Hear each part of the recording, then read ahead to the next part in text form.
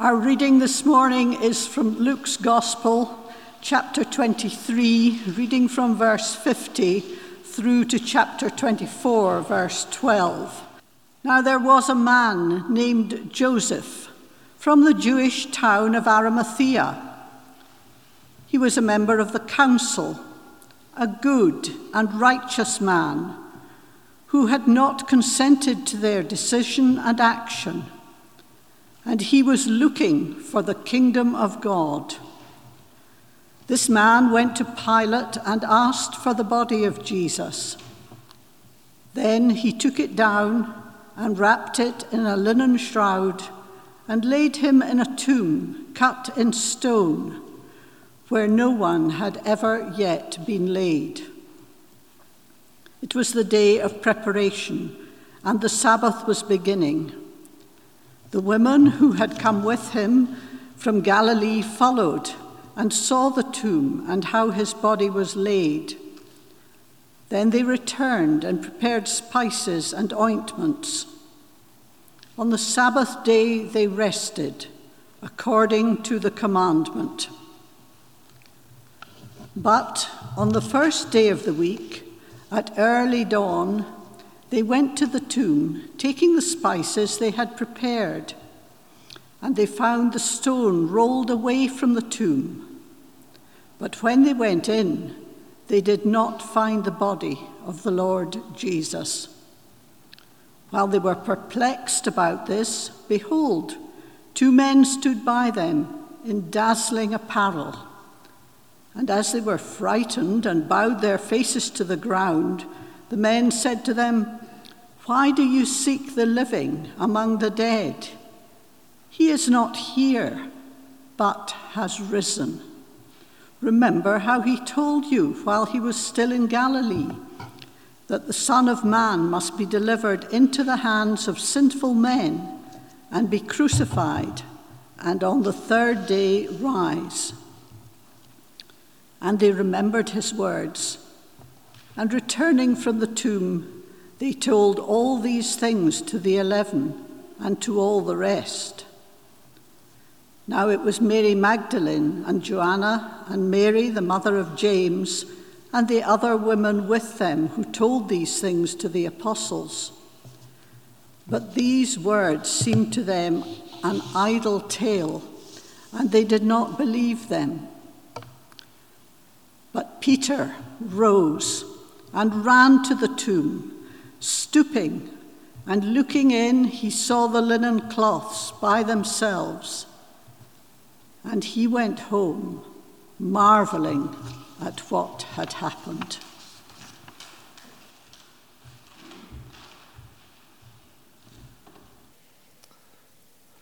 Lord God, our Heavenly Father, as we gather again before your word and under your word, we ask that you would speak to us by your Holy Spirit this morning, that you would encourage our hearts, that you would challenge our hearts where they need challenging, that you would give us joy in the resurrection of Jesus Christ. In his name we pray. Amen. Just in the center of the service sheet, you'll see just a brief outline of where we're going this morning. Tomb located, tomb vacated, tomb doubted, but then confirmed. What can save humanity? That's the question that we've been thinking about over the last few weeks in our series in Luke's Gospel leading up to Easter. What can save humanity? The question needs a little bit more clarity, doesn't it, before we can answer it. Save humanity from what? And there are lots of answers that people might give to that question. What are the threats to humanity? Well, some would say climate change, ecological threat. David Attenborough said recently just as much as that. He said it was the biggest threat in thousands of years. And it certainly is having a huge impact on our world, on life in our world. Or perhaps social issues, racism, sexism, inequality. It's been brought to our attention in recent days, and these things are tearing at the fabric of Western society. But serious as those threats are, and they are, There is one threat that's been front and centre for the last year, hasn't there? The great threat to humanity of death. It's been pretty hard to ignore, though we'd very much like to. We've seen the daily briefings, we've seen the daily figures of national and global death rates, this many sick, this many dead in our nation and across the world. Like a drumbeat in our ears, day after day after day, for over a year, death has been pounding away, signalling its threatening intent to us all. And yet we find, as we come to this Easter, that the drumbeat has perhaps moved into the distance a little bit. Vaccines helped with that. It sort of muffled the sound, and we're truly thankful for that. But actually, if you listen closely enough, that beat goes on. Third waves and variants, not to mention all the normal things which make our lives so fragile. Death is the one threat that we all face with absolute certainty that it will come our way in the end. Pale death beats equally at the poor man's gate and at the palaces of kings. What will save humanity from death? That's the big question.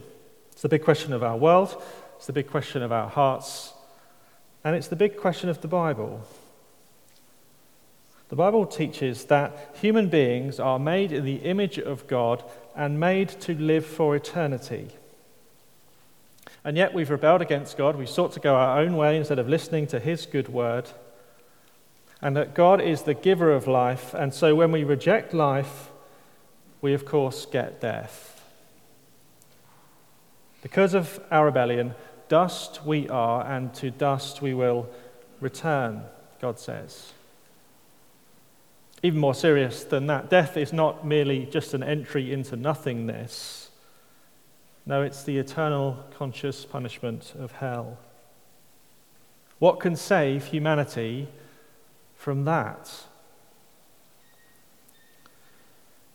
Well, into the valley of death, on the pages of the Bible, rides the Easter story. Over the drumbeat of death, there comes a trumpet sound of a new dawn and an empty tomb. The Easter story is this: there was a man called Jesus, the Son of God in human flesh, who never sinned, who never rebelled against God as every other human being has. And this man, he took the sins of others upon himself, and he died as a substitute for them, in the place of sinners under the judgment of God. This man, Jesus, he paid the penalty for the sins of his people on the Roman cross, on a hill outside Jerusalem, on a Friday, about 2,000 years ago. And God promised that Jesus did this so that anyone who puts their trust in him, who believes in him, could have their sins forgiven, could be saved from judgment, and could have eternal life with God. What can save humanity? Well, the Bible clearly says that only Jesus can, that Jesus saves humanity through his death on the cross. And that's an astonishing claim, isn't it? A bold claim, that one man's death can mean salvation for many. And so we ask, how can we be sure? Is it just wishful thinking? How can we know that this promise of salvation is really true? How can we have any certainty about that? Luke was a doctor and an historian, and he wrote his account, he tells us in chapter 1, so that we can have certainty about Jesus and about the salvation that he offers to us. Luke interviewed eyewitnesses, he looked at source material from other writers, and he presents his historical record in the pages of his book in such a way that those who will look into its claims will find that it really did happen and that it really is true. This morning we look together at one scene towards the end of his story. the hope of humanity in the face of death, the tomb of Jesus Christ. Let's look at it together. Actually, our scene opens up just one step before that, on the late afternoon of that fateful Friday all those years ago.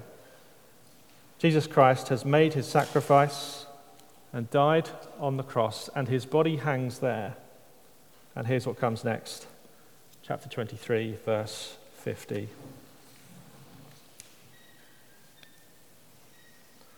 Now there was a man named Joseph from the Jewish town of Arimathea. He was a member of the council, a good and righteous man who had not consented to their decision and action, and he was looking for the kingdom of God. This man went to Pilate and asked for the body of Jesus. Then he took it down and wrapped it in a linen shroud and laid him in a tomb cut in stone where no one had ever yet been laid. It was the day of preparation and the Sabbath was beginning. The women who had come with him from Galilee followed and saw the tomb and how his body was laid. And then they returned and prepared spices and ointments. On the Sabbath they rested according to the commandments. So we meet our first character, a guy called Joseph of Arimathea. Joseph, we're told, is a member of the council. That's the Jewish ruling council, the Sanhedrin. And he, to readers of Luke, is actually quite a big surprise. Up to now in Luke's story, the Jewish leadership have been opposed to Jesus at every step. In fact, they're the ones who have pushed so hard for his crucifixion. They're enemies. Yet Joseph has not agreed with their course of action. He's a good and righteous man. He's been waiting for the kingdom of God. In other words, he's a believer in Jesus. Until this moment, he's kept quiet about that because he's afraid. But now he can keep quiet no longer. As a wealthy man of influence, he has access to the Roman governor, and he uses that access to ask for the body of Jesus. Now, the Romans would normally leave the bodies of crucified victims on the crosses to rot. It was a warning to others who would challenge their authority. So what Joseph does is no small thing, is it? He risks the ire of the Roman authorities. He risks his reputation. He's associating with someone thought a criminal. And he risks and probably loses his place on the council for his public action here. But he loves Jesus. And he's seen what Jesus has just done for him. And so he wants to serve him, and he does what he can. And there's real tenderness here, isn't there? He gives the body of Jesus dignity. He wraps him in a linen shroud, and he buries him in his own newly purchased family tomb, cut into the rock. Now, amazingly, this fulfills a prophecy of Isaiah 53, the great song of the servants of the Lord, verse 9. They made his grave with the wicked and with a rich man in his death, although he had done no violence and there was no deceit in his mouth. Now, just notice the details that Luke gives us here. He wants us to be certain of what happened. Now, sometimes you hear the accusation from people that perhaps there was confusion around Jesus' death, perhaps mistakes were made, perhaps even trickery, that either Jesus didn't really die, that perhaps someone else was kind of swapped in at the last minute, or perhaps the people who went to the tomb and found it empty, perhaps they went to the wrong one. But look at what Luke says. That can't be the case. You see, Pilate would never let the body go before checking he was dead. In fact, the other gospel accounts tell us that he did just that by getting someone to pierce Jesus' heart with a spear. And Joseph, who knew Jesus, he gets up close and personal with the body, doesn't he, as he wraps it himself in the grave clothes. Joseph would know for certain that it was Jesus and be certain that he was dead. And the women, the same women who had been with Jesus from the beginning, the same women who had been watching at the cross all day, they saw the body being taken down. No, it was Jesus, all right, no mistaking it. And notice too that the tomb site is clearly marked and located. This is Joseph's. This is Joseph of Arimathea's tomb, no less. It's not the mass unmarked grave that criminals were normally thrown in after being on crosses. It belongs to this particular man, from this particular town, from this particular region. As Luke writes just about 30 years later, there's a fairly good chance that Joseph still lives, or at least that his family does, and you could go and ask them. He's careful to note that there are no other bodies in the tomb, as would often be the case in family tombs. The body in there is the only body in there, and the women, they saw and they noted which tomb it was, so they could visit again on the Sunday. See, there's real accuracy here, isn't there, in Luke's account? Accuracy really unparalleled in ancient historical works like this. We can be certain that this happened.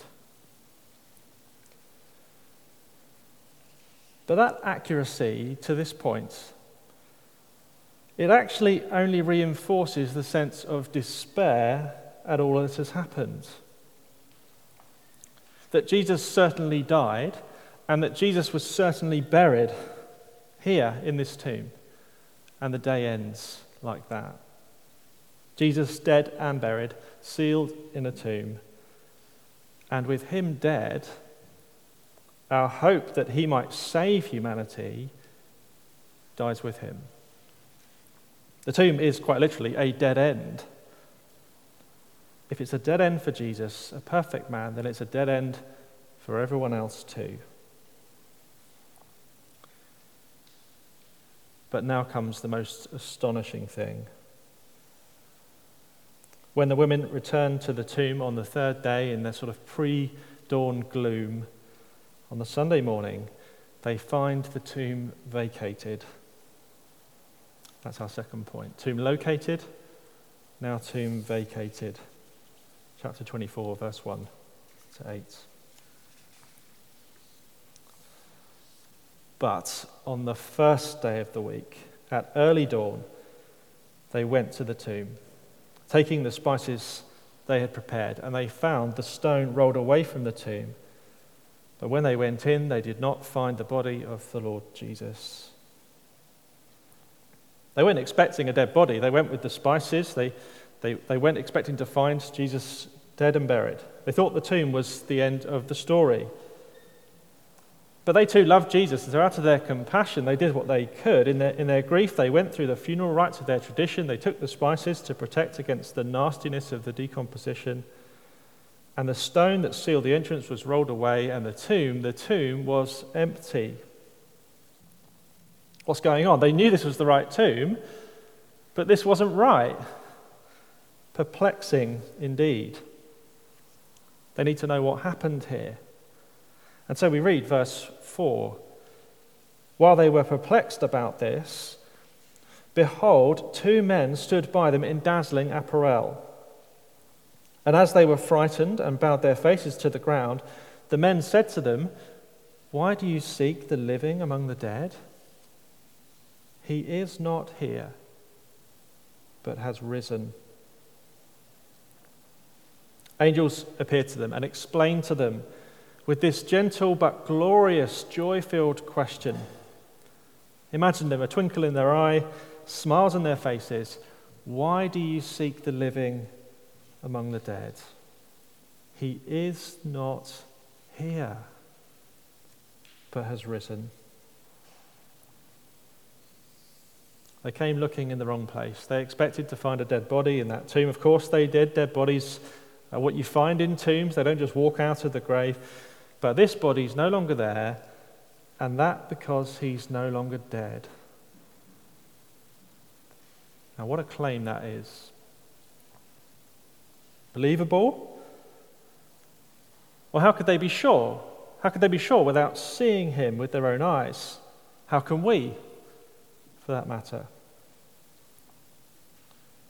So certainty for Luke is built on 2 main pillars. We've seen this as we've looked over his account over the last few weeks. One pillar for our certainty is the accurate historic testimony of the events of Jesus' life and his death and his resurrection from eyewitnesses who were there. That's one pillar. But here's the greater pillar, the greater basis that he presents for our confidence, for certainty: the Word of God. We've seen that a bit already. What Isaiah prophesied all those years before happened just as predicted. He was buried in a rich man's tomb. What Jesus said would happen repeatedly, months, weeks, and even days before, actually happens just as he said it would. Remember, say the angels, verse 6. Remember how he told you while he was still in Galilee, that the Son of Man must be delivered into the hands of sinful men and be crucified, and on the third day rise. And listen to the response of the women here. And they remembered his words. And returning from the tomb, they told all these things to the 11 and to all the rest. See, the women are convinced. They become certain about the truth of the resurrection, not by their eyes, but by their ears. Not by what they saw, but when they remembered what they'd heard Jesus say about himself. See, this is another way of saying they believed in the resurrection of Jesus by faith in his word, before they saw him with their eyes, which they would later do. And we today find ourselves in a similar situation. We've not seen Jesus' risen body, though we will do one day, but we do have his word. We do have this word. Will we believe it? Luke thinks we can bank our lives on it, just as these women do. But will we? Or will we perhaps doubt that it's true? Now, if you have doubts this morning, you're in good company. This brings us to our third and final section, chapter 24, verse 9 to 12. The tomb doubted, but then confirmed. So the women, they went expecting a dead body, and they couldn't understand what happened when they didn't find it. They needed reminding of what Jesus had said. Now, were the men any better? Well, surely they'd believe, surely they would have expected Jesus to rise. But no, if anything, they're worse. Verse 10. Now it was Mary Magdalene and Joanna and Mary, the mother of James, and the other women with them who told these things to the apostles. But these words seemed to them like an idle tale, and they did not believe them. That word idle tale there, it's the word used in medical books for people who are delirious. So these disciples, Jesus' closest friends, the people who had heard his teaching day in and day out for 3 years, these apostles, Luke calls them, the guys who would form the leadership of the church, who heard Jesus speak about rising from the dead on several occasions, when the women told them, they thought the fumes from the spices had gone to their heads. They didn't believe them. They thought they were off their rockers. They doubted. And I'm not sure that we would have reacted any differently, would we? Maybe here this morning, as you hear the news about Jesus' rising from the dead, you're doubting too. Luke expects that. He doesn't tidy up his account, does he? He doesn't write so that everyone comes out of this looking wonderful. If you were making it up, that's what you'd do. You'd want the first witnesses of the resurrection to be great examples, but these are people just like us. They don't believe, they're skeptical, and they doubt. They think the people telling them are crazy. But look at what Peter does with his doubt. Look at what Peter did. When he first heard the news of Jesus' resurrection, he ran and saw for himself. He investigated straight away to see if it was true. Exactly the right response to doubt. Go and look for yourself. Verse 12. But Peter rose and ran to the tomb. Stooping and looking in, he saw the linen cloths by themselves, and he went home marveling at what had happened. This is classic Peter, always the man of impulsive action. He runs to the tomb, he ducks under the entrance, and he looks in, and he discovers that the tomb is empty. Well, not quite empty, actually, is it? He notices that the linen cloths are still there, the funeral shroud that wrapped Jesus' body. You ever noticed that detail before? Why is that important? Do you think, why does Luke include that little bit of information? He doesn't need to, but he does. Why? Well, it says this: Jesus has no more need for them. The clothes of death are discarded. They're left behind. Jesus Christ has done something that no other human has ever done. Death had no hold on him. The grave could not keep him in its grip. He's thrown off its binding power and left it behind. And this is what that means. If that is true, then all of what Jesus said is true. And more, if he has conquered death, then he has done so not just for himself, but for all who follow him. Now, I have a friend who is a train spotter. Now, that's a surprise that train spotters have friends, but they do. And I'm one of them. And he would tell you that one of the highlights of steam trains is when they pass through a tunnel. Imagine it, a tunnel cut into the mountainside. It looks like the train's headed straight to a great wall of rock, but then the engine, it enters the tunnel, it plunges at speed into the darkness. The smoke and the steam is pouring out of its funnel behind it. And it chugs through the darkness, and slowly before it, just a pinprick of light appears in the distance, the exit to the tunnel. The light grows, slowly at first, but then gets bigger and bigger and bigger before it bursts out into the sunshine again and heads out into the open country. But here's the thing. What's true of the engine is true of the carriages connected to it.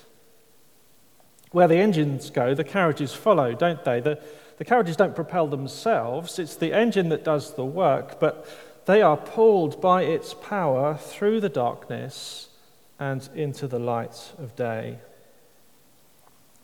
That's what the resurrection of Jesus means for us. He plunges into the tomb, the darkness of the grave, and then wonderfully he emerges into the light of life on the other side. And if you are connected to him by faith, you will make the same journey. If you trust in him, your sin will be paid for, forgiveness is granted to you, and death, though it looks like a wall, will not be a dead end, merely a momentary tunnel, and you will emerge into the glorious light of eternal life. He will pull you through. What can save humanity from death, from hell? The answer's not what, but who. Jesus Christ, who died for sins, was buried in the tomb, and who rose to life on the third day, and who says to every human being, repent of your sinful rebellion Trust in my death and resurrection for the forgiveness of your sins, and I will pull you through death and into eternal life. Have you trusted in him?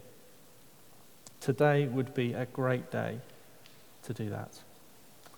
Let's pray together.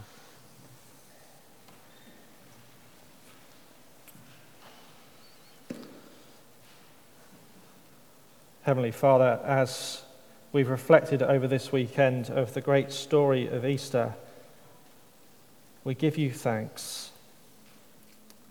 We thank you for your great plan of salvation, that through the death and resurrection of Jesus Christ, the tomb is not the end, but that for those who trust in him, they will come through death and into eternal life. O Lord God, we praise you for the sacrifice of Jesus Christ for our sins. That means we can be forgiven. That means our penalty has been paid. And which means that one day when we die, that will not be the end, but that we will see the dawn of a new day in your kingdom with you forever. We praise you in Jesus' name. Amen.